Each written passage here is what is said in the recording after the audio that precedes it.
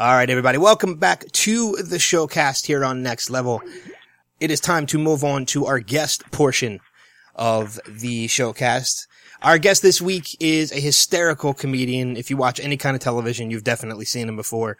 He's known for shows like Eastbound and Down, Comedy Bang Bang, but now he can be seen every Thursday night on his Comedy Central show Review. Please welcome TV's Andy Daly. Andy, thanks for joining us. Hi, and thank you. Nice to be here. Thank you for calling me by my Twitter handle. That's how I exist in the world now. TV's Andy Daly. Yeah, TV's Andy Daly. We saw, I learned your Twitter handle from watching you a couple times on At Midnight, which, I thought you were great on At Midnight. You were just recently on, last week too, weren't you? I was on with Natasha Leggero, who won the internet, and Derek Waters. We had a good time. Yeah, I think you've been on 3 or 4 times at this point. Something like that, yeah. And the last time I was on, I was eliminated, and I was like, fuck that, I'm never doing this again. Yeah. So I took a big, long break between appearances, because it hurt to be the guy eliminated before the last act. I didn't like it. I don't care if I win the internet or not. I don't care about that. But I don't want to be the guy that gets booted. Yeah. And I think you did an appearance as Forrest McNeil, too, didn't you? Oh, that's right, I did. Yeah, Forrest didn't play the game. That was something we talked about doing this time around, and I guess maybe they don't do that on At Midnight. Like, people don't play the game in character. It might have been fun, but I did appear once as Forrest, just doing like I don't know, some kind of pre-taped bit. Yeah. I think it would have been fun if you played Forrest on At Midnight. It'd be a lot of fun. I know. I think the idea was floated and just sort of politely ignored. Yeah. But as we mentioned, Forrest McNeil and Review, for people who haven't seen Review, tell us a little bit about the show. Yeah, so it's a comedy show on Comedy Central. It's fully scripted. It's about a character that I play named Forrest McNeil, who is a reviewer, but he doesn't review food, books, or movies. He reviews life experiences. So anything that his viewers are curious about, like what's it like to have road rage, or what's it like to get in a bare-knuckle brawl, or what's it like to join the Mile High Club, anything that people are curious to see him try, he will do. He will full out have the experience, and he will evaluate it as he's doing it in a very kind of scholarly and academic way, these absurd things. And then he always assigns every experience, 1 to 5 stars. Yeah. And it's very weird because it comes off, Steve and I were talking about this while we were waiting for you. It turns out to be kind of almost like innocently awkward at times. That it becomes even awkward to watch sometimes. I mean, you mentioned the bare knuckle brawl, which was your season 2 premiere, and, just the guy, you decking the guy, and, which was hysterical, and then the guy turning around and shooting you was just, it just becomes so very weird. But I love it. Oh, thanks. Yeah, we definitely, we like the idea of surprising people and keeping our audience wondering what's going to happen next. And I think our show kind of has that reputation. It's very hard to predict. And we've set up a world where, the main character can get shot in the first minute of a segment, and horrible things can happen, and not only horrible things, but sometimes sad things. So once you kind of said all of those paints are in our palette, there's kind of no telling what's going to happen next. I don't know if this is going to end violently or tragically or shockingly or sadly, or anything can happen. Yeah, exactly. I love that we can do that. And Comedy Central has been amazing about allowing us to do that. You would think Comedy Central would say, it's not, it can't just end in sadness. It can't just end in tragedy. Give us a joke. And we've just kind of said well, that is the joke. Yeah. When you gave the quick synopsis of the show, it sounds so simple, but to me it's genius in the sense of taking, the guy just reviews things, but he reviews life experiences instead of restaurants and things like that normal people would review. So I guess what I'm kind of interested in is what your inspiration was for the show, kind of where the idea came from and took off from there. Well, it originally came to me as DVDs on my doorstep of an Australian series that had run for 2 seasons on not even one of their main channels down there. It was kind of a cult hit, and It was about a guy named Miles Barlow, who is a Life reviewer, and so it was very similar, and we were just asked to adapt it, and it seemed like a perfect role for me to play. And so in adapting it, one thing we did that goes beyond kind of the simple, like, cut and dry pitch I just gave you of what the show is that the experiences that Forrest evaluates end up having a cumulative effect on his life. So it's not just, we don't just hit the reset button after his bare knuckle brawl segment or whatever. These things carry over and they affect his life. And so there is a season-long narrative arc in season 1 and another one in season 2. So it ends up being, you know, it sounds very simple to say, yeah, he's a Life reviewer. He doesn't review movies. He reviews, you know, life experiences. That's one thing. But then we kind of go beyond that and have things like really kind of pile up, and his life is getting destroyed by this idiotic show that he does. And that was something the Australian version did to some extent, but we've kind of turned up the volume on that. Yeah, it was the inspiration for Forrest McNeil from Australia as well, because obviously, I mean, you mentioned his life gets destroyed, but he's a really endearing type of character as his life gets destroyed throughout the entire series.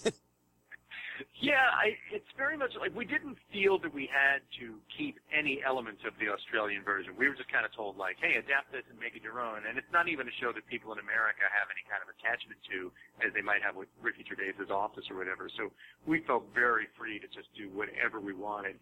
And their character was a little bit more of a kind of a straight scientist who came to every experience in a very neutral way and is very, very serious. And we kind of thought, to play more to my strengths a little bit, to have Forrest start off in a place of being optimistic and upbeat and kind of chipper and happy about every assignment before he heads into it, and to bring a little bit more of his own kind of square, nerdy, upbeat, emotional life into each piece from the beginning. Yeah. One of the things I'm curious about the show, you said the show is completely scripted. I mean, and you can tell that when you're watching it, but are the suggestions for things that you do scripted as well, or do they legit come from viewers? Well, no, that's the thing that I always feel like I have to explain early. Like, you know, when explaining the show, it's not real. It's not like people actually ask to do these things, and I'm really doing them, you know. Like, it's not that kind of show, but no, the requests are all generated in our writer's room by our writers, like things that would be fun to see Forrest do. And sometimes they do come from, like, our own just conversations in the world. When you work on a show like this, people will say to you, you know what Forrest should do? And they'll pitch you things, and some of those things come into the room. But we've never actually done that thing of, like, legitimately soliciting suggestions from the public of reviews to do. I have this weird feeling that would get us sued by those people. Like, I have no idea if that's true or not, but if somebody said, hey, Forrest should review Climbing the Matterhorn, and we did it, would that person then come to us and say, hey, pay up? Yeah. Yeah. You took my idea. Because I'd have to wonder, I mean, I'm sure people probably tweet at you all the time with different suggestions that you can probably do and things like that. And I'd have to wonder if you ever read one and be like, and just after reading it, think to yourself, that's kind of brilliant. We could probably make that pretty funny. I cannot think of an example of that happening. Yes, it's true that people send things in all the time, and I partly just kind of try to ignore them because I know, like, I don't want to steal somebody's idea for our show, so I kind of just go, but I do have, you know, there's a Forrest McNeil Twitter account. Forrest is on Twitter, and I do that, and people have been sending Forrest suggestions, and Forrest's kind of response to all of them is, please submit your suggestions through the proper channels. and there are no proper channels. Yeah, without telling them it. That's great. Yeah.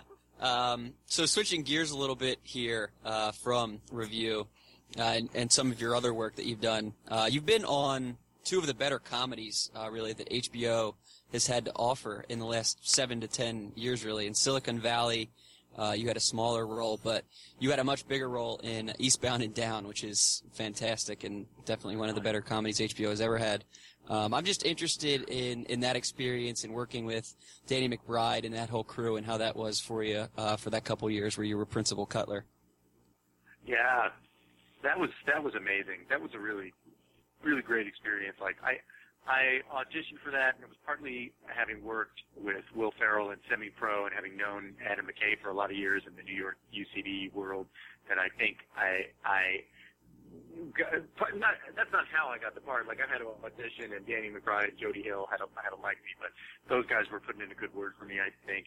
And then getting to do that show, it was kind of a perfect work environment because they had great scripts, but we also were free to improvise as much as we wanted. Like, they wanted any and all ideas, and they had this cool way of shooting it where they put a camera on a track that just kind of went in an L shape. And so it was easy to do whatever you wanted, and the camera would get it. Like, there was no, like, you know, it was never on your back for something great. It was kind of the way it worked.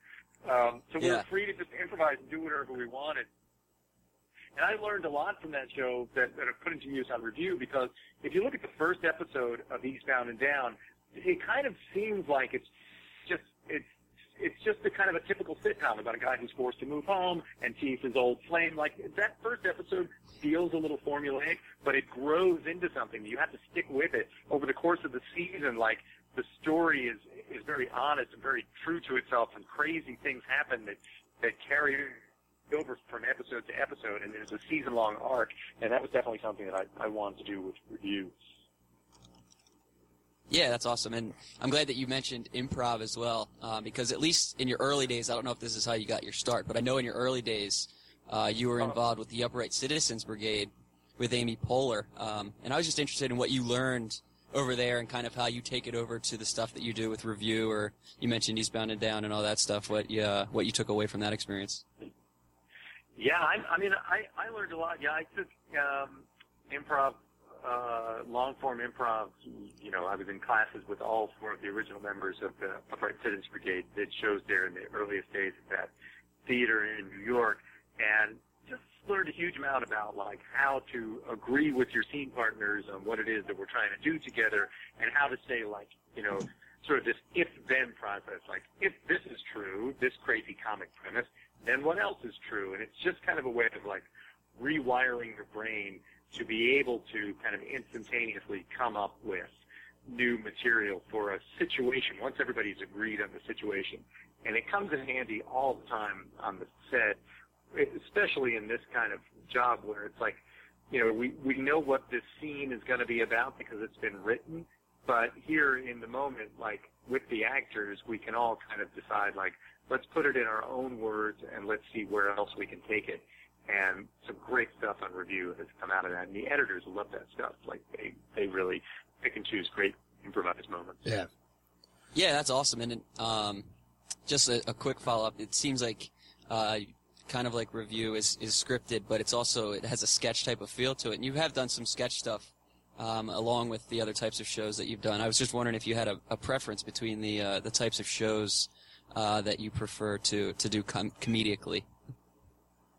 It's kind of amazing to me that, you know, review, I don't think I set out to do this, but it brings together so many of my favorite things to do, like to tell a real story, and to play a real character, but who's also, you know, he's sort of a sketchy character. He's an interesting meeting point between a pretty extreme type and a real person, and also to do these sort of short-form, sketchy pieces that kind of, they sort of heighten into the ridiculous a lot of the time. So it's really been cool to be able to bring all that stuff together. And so it's funny to think about, if I had to choose one of those things to do, like, what would I most like to do? The answer is I'd love to jump around, you know, like, after this is over. I'd love to, first of all, I'd love to do this for a long time because it brings together all my favorite things to do. But then I don't want to have to choose. I'd love to do shows that are more grounded in the real world, and then sketch shows that get to heighten into the ridiculous and play characters that are very much like myself, and characters that are kind of extreme people that you'd never really meet in the real world. I kind of love to do it all. Yeah. Have you? I guess you seem good enough to do it all anyway. So. Have you ever tried your hand at actual stand-up before, or has it all just been sketch and improv? I have. You know, I do a lot of, like, character monologue bits on stage, you know, and I'll do them at stand-up nights, and in some ways I feel kind of inspired by Andy Kaufman type of stuff when I do that, like to go up on stage at a stand-up night when they're expecting a regular stand-up and to be introduced as someone that I'm not and do like a character monologue and see how long I can kind of fool the audience before it has to just become so comedic that they know something's up. I like to do that, but as far as going on stage as my actual self under my own name with my own kind of observations and thoughts about the world, I've tried it a bunch of times, but I never really seem to it doesn't seem to be a great way for me to make people laugh. I don't know why. I know we're running short on time, but before we let you go, I have to wonder, any plans to return with the Andy Daly podcast? Oh, man, people do ask me that all the time, and I would love to. I thought I was going to have time to do it, like, in the beginning of this summer, but review, post-production took up too much time, and it's just been busy. It's been a busy summer. So the answer is I don't know, because it takes a lot of work. Like, I take it very seriously, and I never like to say anything as those characters that kind of contradicts other things that's been set up for those characters. So I kind of do a lot of research on my own characters and all the things that have been improvised in those characters, and I work pretty hard on those podcasts. So it takes a lot of time, it takes a lot of effort, so it's just a question of when I can set that aside and do it, but I would love to because it's really rewarding and super fun to do. Yeah, I mean, but being a busy man is not a bad thing. I mean, that's a good thing in Hollywood, so it seems like you're on the right track to doing something good, man. Thank you. But we're going to send people your way, as you had mentioned earlier. At TV's Andy Daly is your Twitter account. And we want to send people to check out Review if they haven't already. It's a fantastic show. I laugh out loud every time I watch it. It's on Thursdays at 10 o'clock on Comedy Central, and you can watch all the previous episodes from season 1 and this, so far for season 2 on ComedyCentral.com or the Comedy Central app. Andy, thanks so much for joining us. This was a great conversation. Thank you so much. So, and we'll definitely have to try and have you on again a little bit further down the road when, fingers crossed, Review season 3. I'd love it. Absolutely. All right, everybody, stick around and we'll have more showcasts coming up right after this.